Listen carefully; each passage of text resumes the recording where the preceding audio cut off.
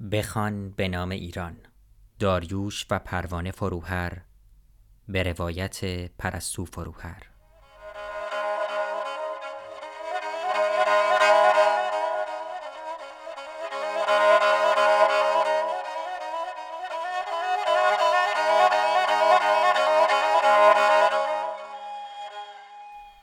فصل آخر، پاره هفتم. برای درک زیر و بم برداشت‌های سیاسی و لمس حال و هوای ذهنی پدر و مادرم در آغاز دوران اصلاح طلبان با بسیاری از نزدیکانشان که در آن روزگار با آنان توافق یا اختلاف نظر داشتند گفتگو کردم. به گفتارها و نوشتارهای سیاسیشان رجوع کردم تا با کنار هم گذاشتن نقل قولهای دیگران و آنچه از خود آنان بر جای مانده است چند و چون حضورشان را در این برهه باز یابم. در آن دوره من گفتگوی ماندگاری در باب دیدگاه‌های سیاسیشان با آنها نکردم.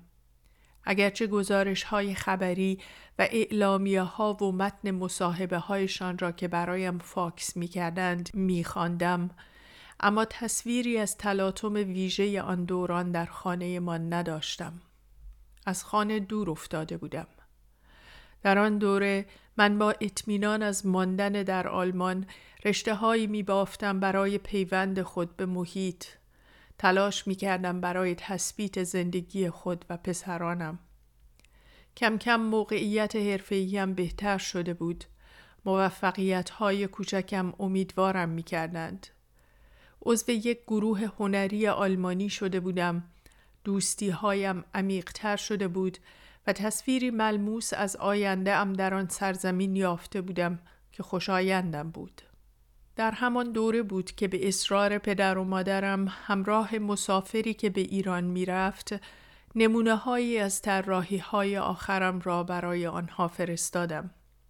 همان طراحی های مینیاتورواری که نمایانگر خودکشی زنان در فضایی انباشته از وجاهت نقش و نگارهای سنتی بودند.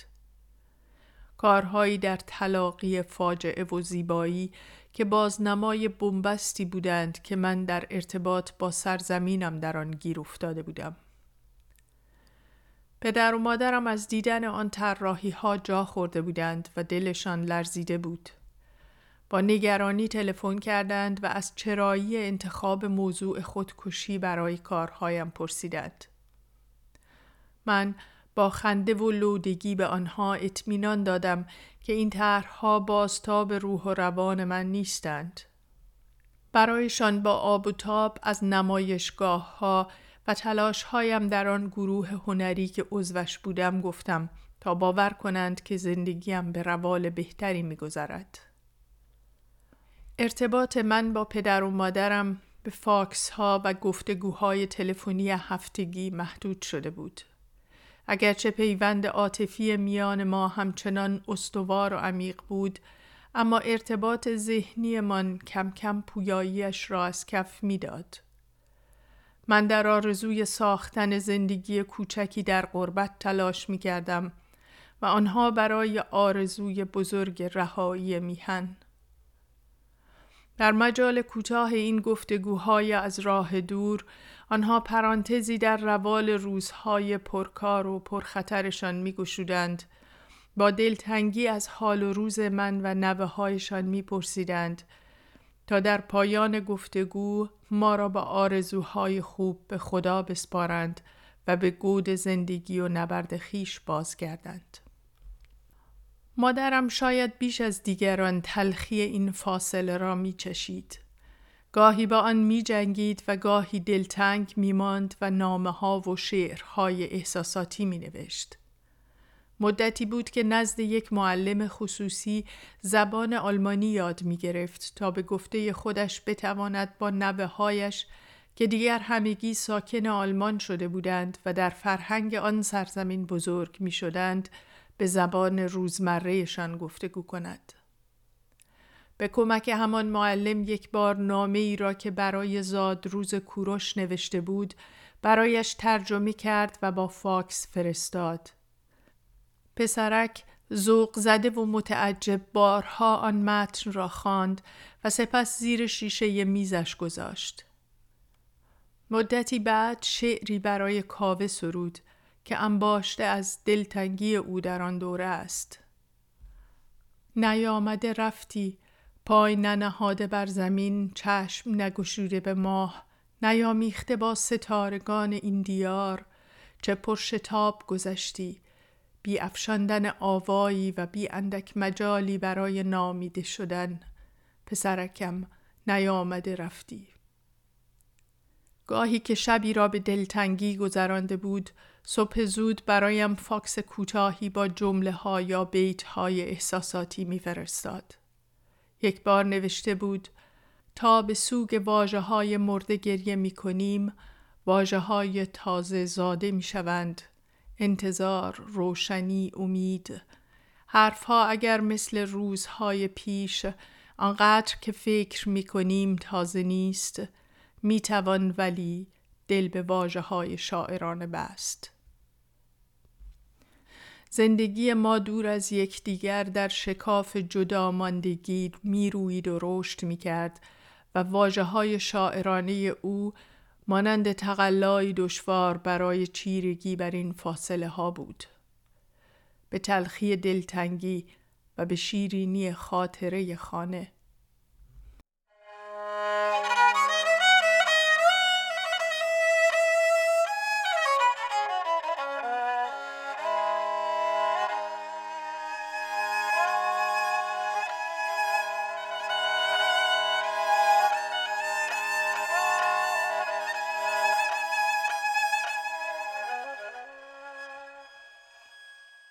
اصلی ترین ویژگی دوره‌ای را که به دوران حکومت اصلاح طلبان معروف شد، میتوان در تغییر رابطه مردم به ویژه قشر تحصیل کرده شهرنشین با حکومت دانست. در طی چند ماه قهر مردم با حکومت با امید بستن به نویدهای خوشایندی که از زبان نامزد اصلاح طلبان شنیده شد شکست و تمایل به شرکت در رأیگیری رشد غریبی کرد.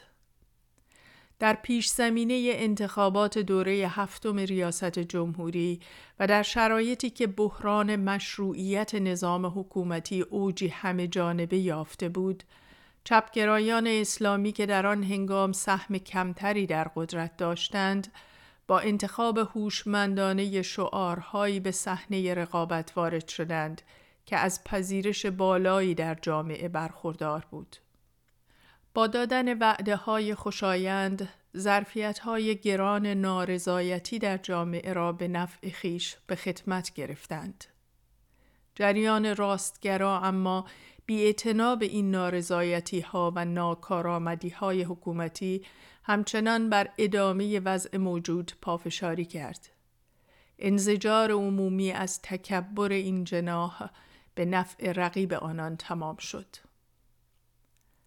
در دوره چند ماهه رقابت انتخاباتی، جریان اصلاح طلب با استحاله بخش بزرگی از ایده ها، شعارها و منش‌های دگراندیشان برای بازنمایی چهره متفاوتی از جمهوری اسلامی تلاش کرد.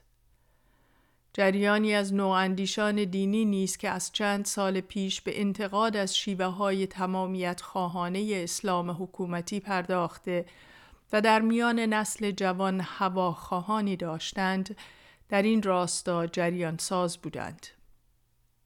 همچنین بسیاری از شخصیت‌های سیاسی که تا آن زمان از مخالفان حکومت به شمار می‌رفتند و مورد غضب دستگاه حاکمه قرار داشتند، در زمین چینی برای گسترش مشارکت مردم در انتخابات فعال شدند.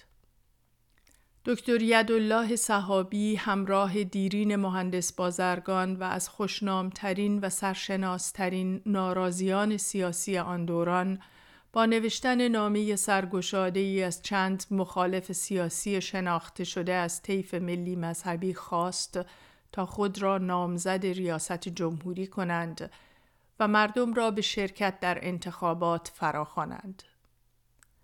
بسیاری از شخصیت‌های فرهنگی سرشناس نیز بر طبل مشارکت در انتخابات کوفتند.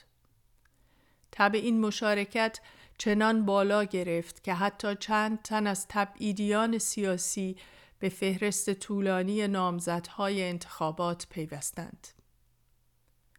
در چنین جوی پافشاری بر آزادی انتخابات که به استناد شرایط عینی همچنان یکسره غایب بود به حاشیه رانده شد. در این انتخابات 238 تن خود را نامزد ریاست جمهوری کردند، اما تنها 4 نفر که همگی از شخصیت‌های پرسابقه درون حکومت بودند، از سوی شورای نگهبان صاحب صلاحیت شناخته شدند. 1 ماه پیش از انتخابات دبیر این شورا به هنگام اعلام غربال گسترده نامزدها علت رد صلاحیت‌ها را افکار مارکسیستی، سابقه عضویت در گروه‌های ضد انقلاب، رابطه با ساواک، عدم تعادل روانی و کم سوادی عنوان کرد و در مورد رد صلاحیت زنانی که خود را نامزد کرده بودند نیز نداشتن شرط اول، یعنی رجال مذهبی و سیاسی نبودن آنان را دلیل آورد. از همان ابتدای فضاسازی های این انتخابات، پدر و مادرم و همراهان سیاسیشان در اتحاد حزب‌ها و نیروهای ملی و حزب ملت ایران با انتشار فهرستی از راهکارها بر تأمین فضای باز سیاسی و ایمنی غذایی به عنوان پیش شرط‌های لازم برای برگزاری یک انتخابات آزاد که بتواند راهگشای حرکت به سوی حاکمیت ملی باشد تأکید کردند.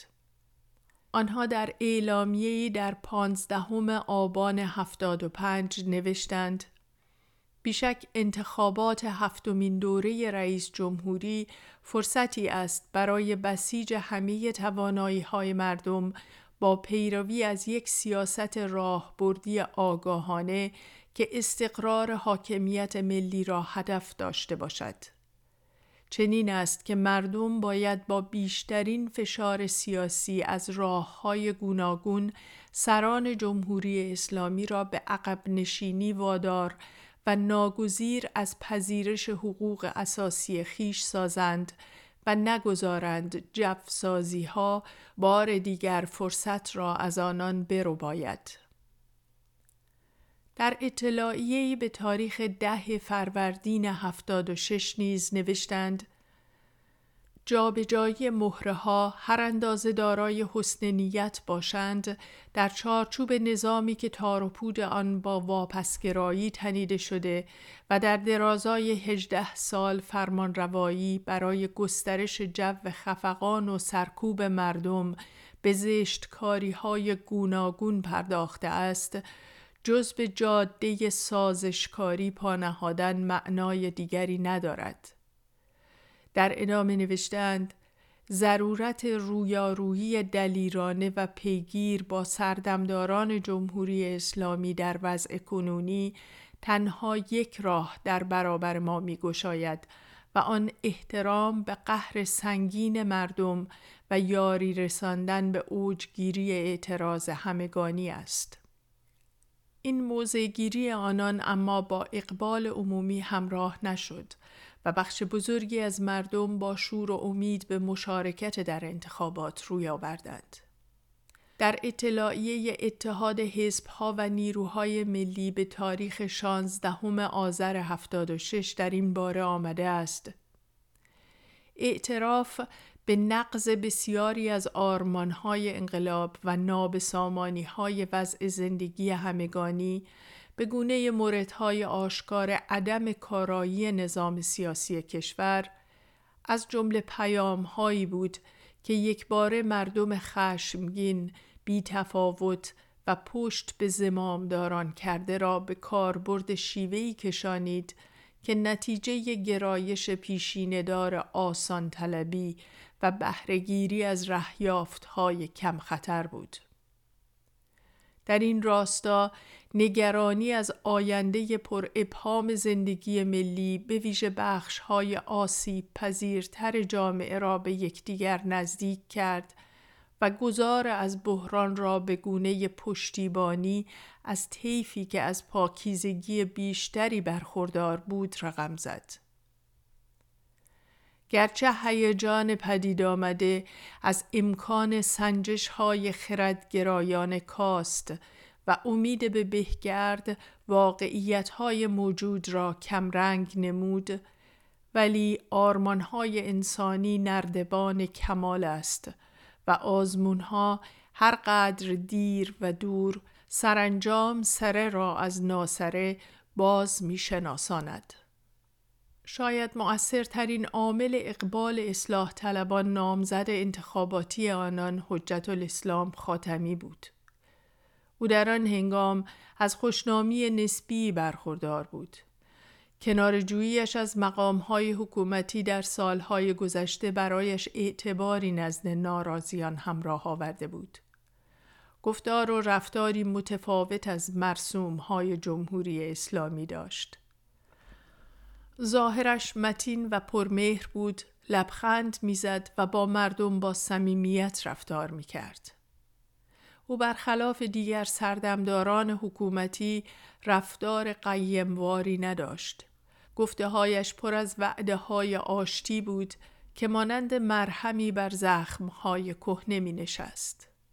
او از حق برابر ایرانیان بر میهنشان و از احترام به جامعه مدنی می گفت.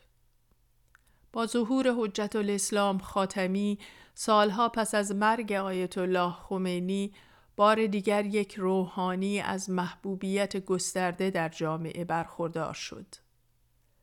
دوستداران او اما از جنس دیگری بودند.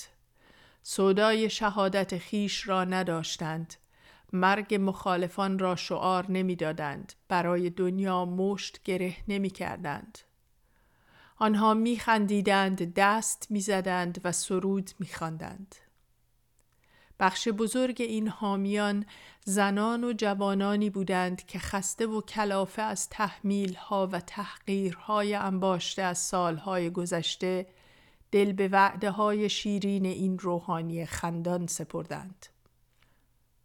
روی کار آمدن حجت الاسلام خاتمی موج وسیعی از امید و خوشباوری گسترد و گفتمان انتقادی در جامعه از حضور جریان اصلاح طلب چنان اشباع شد که کمتر فضایی برای نیروهای مستقل از آنان باقی ماند. پدر و مادرم و آن گروه از دگراندیشان که از این استحاله به شدت پرهیز می کردند و نارسایی ساختار جمهوری اسلامی را مانع تحقق امیدهای آزاد شده در جامعه می دانستند، در ابتدا به انزوای سیاسی کشیده شدند. مورد اتهام واقعیت گریزی و عدم انعطاف قرار گرفتند. تنزه طلب و خاک خورده خوانده شدند و نقش آفرینی سیاسیشان به دفتری بسته تشبیه شد. اگرچه آنان در واکنش بیشتر تلاش کردند و بر شمار مصاحبه ها و نوشتارها و دیدارهای سیاسی خود افزودند، اما گفتمان اصلاح طلبی از چنان قدرت یک سویه‌ای برخوردار شده بود که آنان را به حاشیه می‌راند و امکان گفتگوی انتقادی را حتی در میان مخالفان حکومت محدود می‌کرد. پدرم در مصاحبه‌ای با رادیو ایرانیان پس از اعلام نتیجه انتخابات و در برابر این پرسش که علی‌رغم راهنمودهای شما مردم رأی چشمگیری به حجت الاسلام خاتمی دادند، حالا موضع شما چیست؟ گفته است: اکنون هم بر این باورم که باید خواستار دگرگونی ریشه‌دار، خواستار برچیدن بساط یک تازی، خواستار مردم سالاری شد. ولی با این قانون اساسی پرنقص و با کردارهای زشت سردمداران جمهوری اسلامی هیچ زمینه‌ای در راستای انجام آنها از درون دستگاه حاکمه نمی‌بینم. با این همه مانند دیگر ایرانیان می‌ایستم و از روز 12 مرداد ماه تاریخ تحلیف رئیس جمهور طلب می‌کنم که نویدها چه شد و با چه برنامه‌ای می‌خواهید ایران را به گفته خودتان به سوی جامعه مدنی قانونمند ببرید؟ در برابر این پرسش که آیا آمادگی همکاری با دولت را دارد گفته است: خیر، من به کل سامان جمهوری اسلامی و کردارهای 18 سال گذشته اش باوری ندارم. یک زمانی من به جمهوری اسلامی رأی هم دادم. حزب ملت ایران هم به جمهوری اسلامی رأی آری داد. ولی برداشت آن هنگام با واقعیت این هنگام بسیار بسیار تفاوت دارد. میان این نظام و مردم، میان سردمداران جمهوری اسلامی و دیگراندیشان یک شکاف بزرگ، می توانم بگویم حتی یک دریای خون قرار دارد. من از این دریای خون نخواهم گذشت.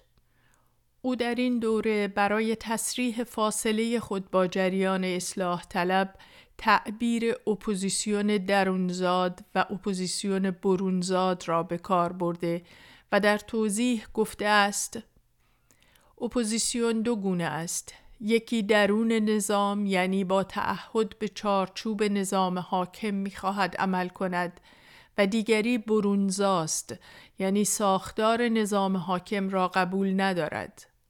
من جزو کسانی هستم که چارچوب این نظام را قبول ندارند و در قانون اساسی جمهوری اسلامی این ظرفیت که با جابجایی مهره‌ها بتوان دگرگونی‌های ریشه‌ای ضروری را پدید آورد نمی‌بینم.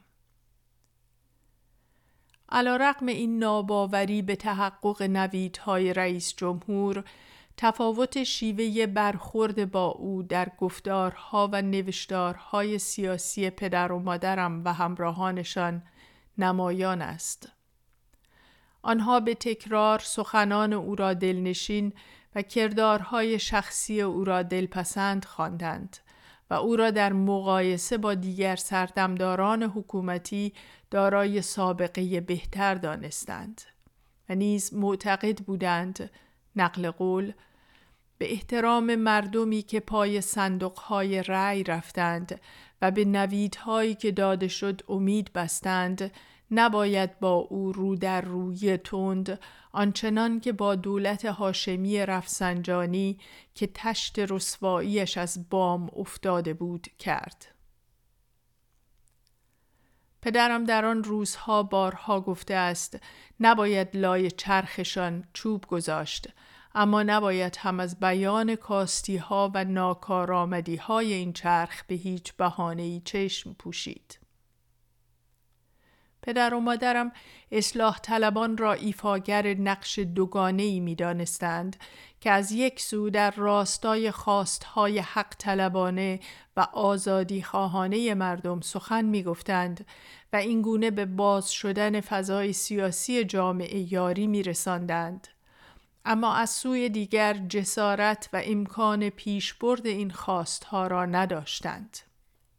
در اعلامیه اتحاد حزب‌ها و نیروهای ملی در سالگرد انقلاب 22 بهمن در سال 76 آمده است: هرچند در راستای آزادی‌های فردی و اجتماعی در هر فرصتی سخنان شیوایی به گوش می‌رسد و دلخوشی‌های جوانه می‌زند، ولی برای استقرار ایمنی غذایی که تضمین کننده حقوق انسان می باشد، نه تنها حرفی زده نمی شود که نیش و دندان نشان دادنها هم شکلی تلافی جویانه پیدا کرده است و دادگاه های انقلاب که از هر گونه شایستگی غذایی بی بهره اند با کیفردهی های ظالمانه سرکوب را پاس می دارند.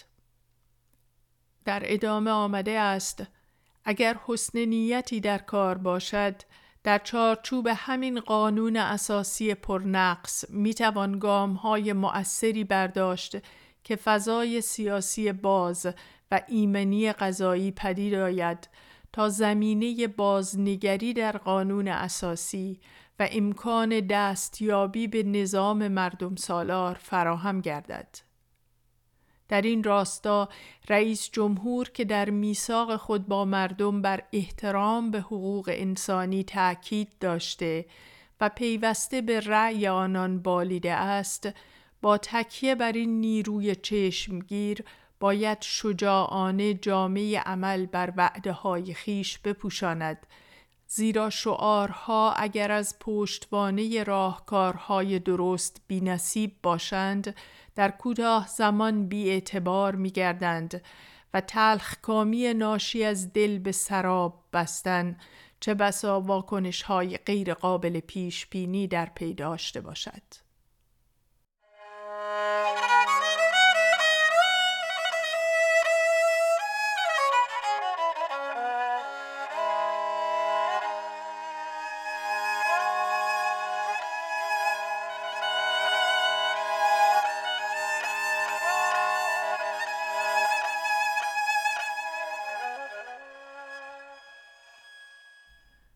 در 19 آبان سال 76 حزب ملت ایران یکی از درخشانترین موضع‌گیری‌های سیاسی خود را انتشار داد.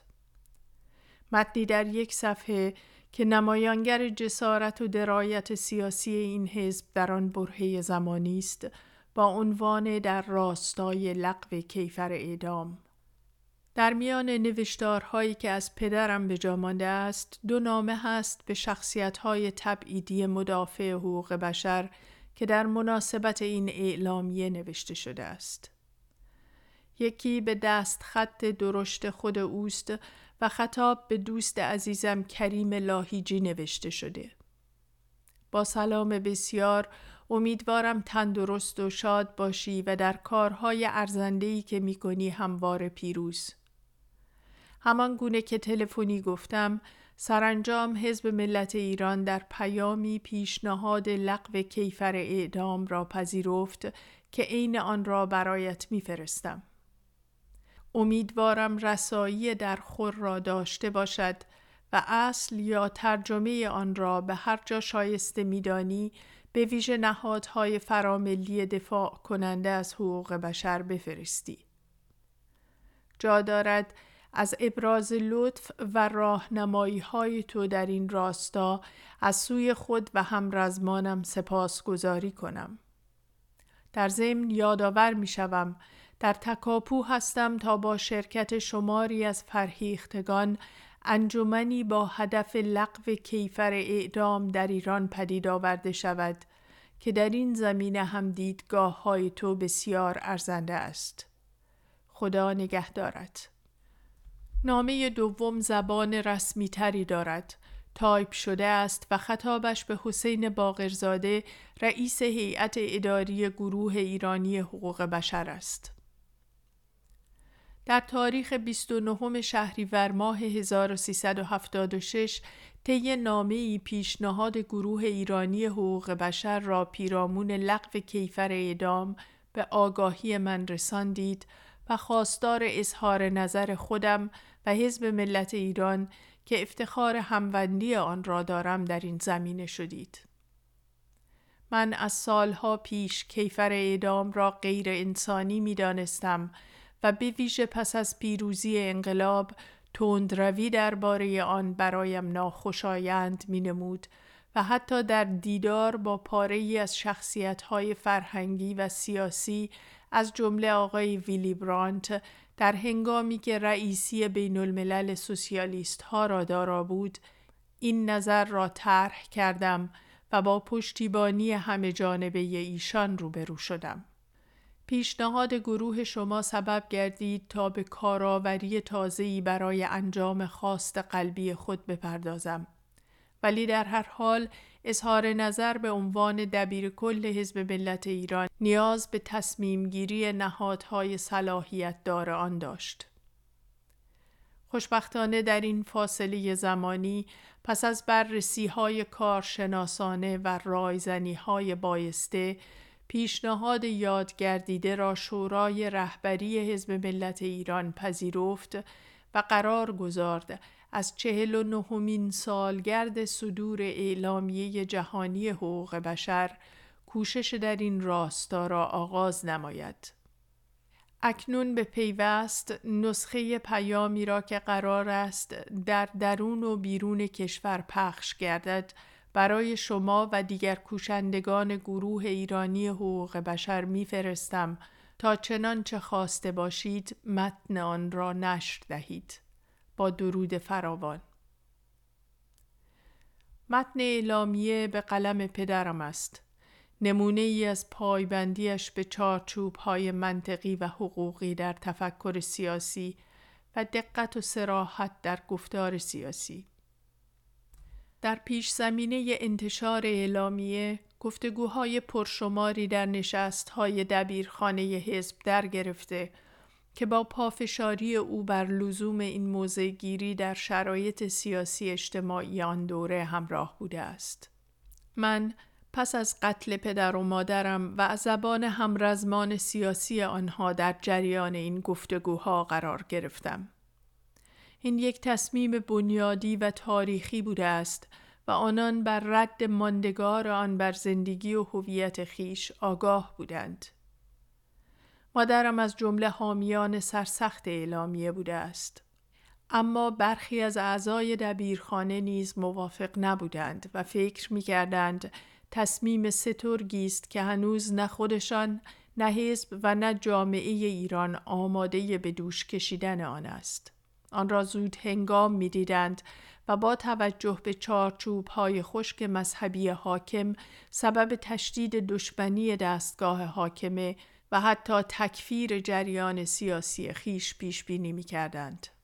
یکی از هموندان دبیرخانه نیز در نقد این اعلامیه استدلال کرده بوده است که ما همان گروه جوانانی هستیم که عنوان نخستین اعلامیه‌ای که پس از کودتای 28 مرداد منتشر کردیم اتحاد، انقلاب، انتقام بود.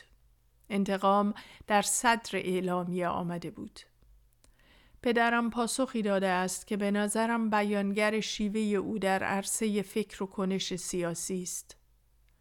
او گفته است هنگامی که آن اعلامیه را دادیم من کمتر از 25 سالم بود، شما 23 سالتان و ما گروهی جوان پرشور بودیم که تازه پا به میدان مبارزه سیاسی نهاده بودیم. نه این تجربه های تاریخی را داشتیم و نه این شناخت از سیاست و علم را. اگر قرار باشد که امروز همان حرف را که در اوان جوانی زدیم تکرار کنیم جای تعجب دارد، نه اینکه چطور بر بستر تجربه های تاریخی و ارزیابی آنها به اینجا رسیده ایم. سرانجام نیز با پذیرش این استدلال ها این اعلامیه منتشر شد.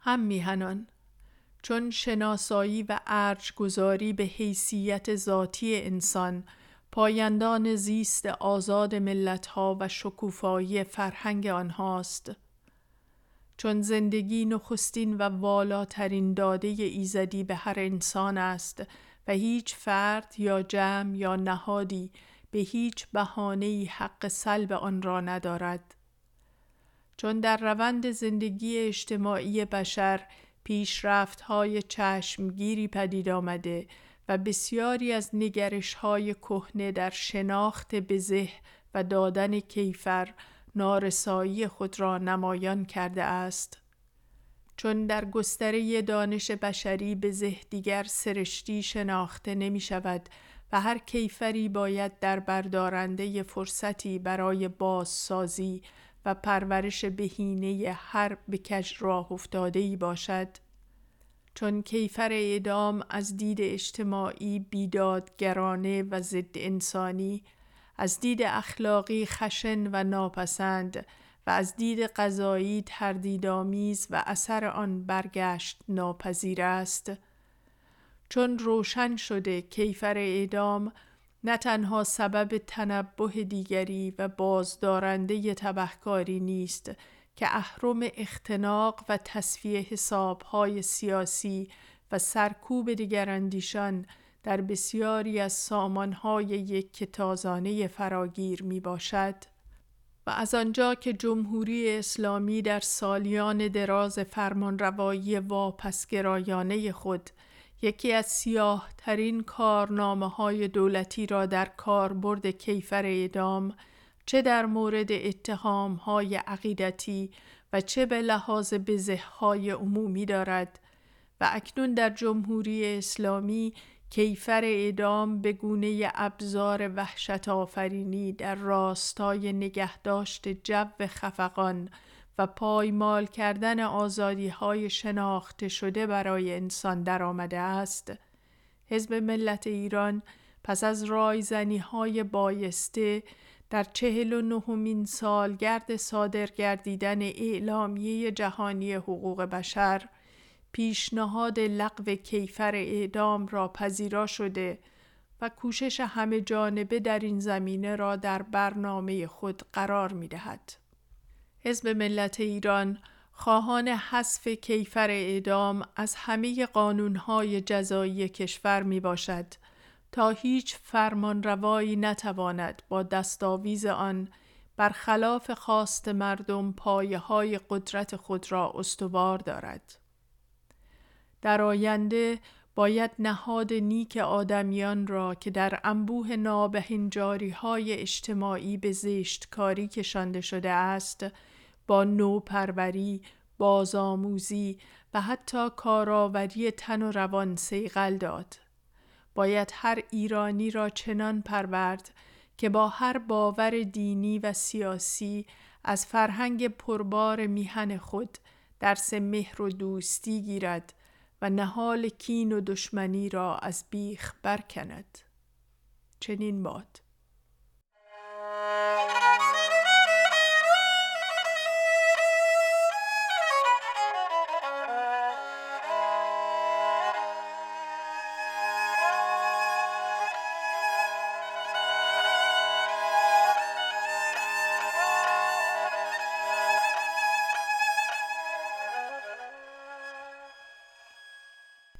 این متن برای من از گرامی ترین یادگارهای پدر و مادرم است. شاید آن را بیشتر از تمامی نوشته هایشان بازخوانی کرده باشم. در طول سالهای گذشته گاه که سردرگمی ذهنم را انباشته است یا خشم و نفرت افق نگاهم را بسته و تحمل بار فاجعه فورانی از بی‌باوری در من دامن زده است، به سراغ این متن رفتم، آنگونه که انگار به جستجوی حضور پدر و مادرم می روم، به جستجوی تعهد بی خللشان به نیکی. از درون جعبه مقوایی که آرشیو اعلامیه های سالهای طولانی حیات سیاسی آنان را در خود جای داده است، این برگ را درآورده‌ام، چشم به آن دوختم و آن را در سنگینی خلوتی پر کلنجار برای خود خواندم. هر بار در خواندن متن زمان برایم کشدار شده است. خود را به تکرار واژه کوچک چون سپردم که در ابتدای جمله ها مانند بانگ بیداری نشسته است تا از پی خود به سادگی و صلابت برهان بیاورد برای حفظ حریم جان و کرامت انسان. همراه این جمله ها هر بار شریانی از راستی و پاکیزگی در ذهنم جاری شده است. بر سکوی واژه ها توان ایستادن یافتم. به همراه استواری فکور جمله ها قدم به قدم رفتم تا افق ذهن خیش را باز گشایم، خود را از تنگنای سرخوردگی برهانم و دوباره باور بیاورم به شرافت ایستادگی در برابر خشونت. گاهی پیش خود فکر کردم که این متن مانند عصاره دفاعیات پدر و مادرم است در برابر بیدادگاهی که آنان را به جرم باورشان به انسان و آزادی و ایران به مرگ محکوم کرد. انگار خود را در برابر این بیدادگاه برهنه و بی‌پیرایه در شفافیت جمله های این متن باز نمایانده اند تا تفاوت خیش و جلادان خیش را به وضوح به ما بنمایانند. در صراحت این تقابل جان خیش وام گذاشته اند تا هر شبهه از خیش بزدایند. و هر بار از این دریافت به تلخی یکه خوردم، از تصور زمانه مسلخواری که انسانها در آن به جرم اذعان به ارج انسان به قتل میرسند. هر بار در حلول این مسلخ به قیام شریف و تنهای پدر و مادرم اندیشیدم. هر بار که به این متن کوچک یک صفحه‌ای چشم دوختم، سرشار از غرور بدرقه‌شان کردم و به ماندگاریشان امید بستم. پژواک متن با من مانده است تا از پشت جمله ها ببینمشان. وقتی به یادشان میآورم هنوز ساکن آن خانه‌اند و مادرم هنوز میخندد. در واپسین تصویرهایی که از آنان دیدم، کنار بخاری دیواری در اتاق پذیرایی شانه به شانه یکدیگر ایستاده‌اند. تصویرهایی از یک فیلم مستند که 2 خبرنگار اهل آلمان تنها چند هفته پیش از قتل در آن خانه ضبط کردند. مادرم چند لحظه چشمهایش را به دوربین می دوزد و من فکر می کنم که به من نگاه می کند. او به پرسشی گوش می دهد و سپس می گوید بله. چهرهش به همان لبخند زیبایش گشوده می شود. دستهایش به همراه واژه‌ها حرکتی نرم می کنند و او از زندگی مشترکشان می گوید. از اینکه به خود می بالد که پیوند زناشویی و سیاسیشان را در گذر سالهای دشوار و طولانی پاس داشتند. نگاهش به سوی تصویر بزرگ مصدق بر پیشخوان بخاری دیواری می لغزد و با وجد کودکانه ای از شادباش مصدق به مناسبت ازدواجشان می گوید که آن 2 را به در و تخته که خوب به هم جور شده اند تشبیه کرده بود. او به پهنای صورتش می خندد و در چشمهایش رضایت شیرینی برق می زند. کنار او پدرم ایستاده است، با همان پیکر تراش خورده و لباسهای آراسته، با همان موها و سیبیلهای جوگندمی و نرم. او پا به پا می شود، لبخند می زند و سرش را پایین می اندازد تا دست پاچگیش از حرفهای احساساتی همسرش را مخفی کند.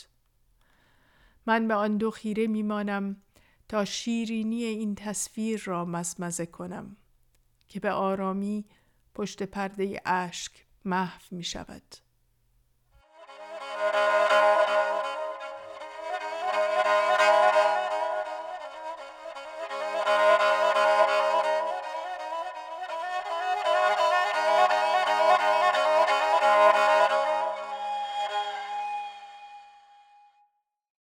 آنچه شنیدید پاره‌ای از کتاب بخوان به نام ایران نوشته و با صدای پرشور بود که به همت نشر آسو شنیداری شده است. عکس‌ها و روایت‌های بیشتر درباره این قسمت را می توانید در وبسایت روایت‌های پرشور دنبال کنید.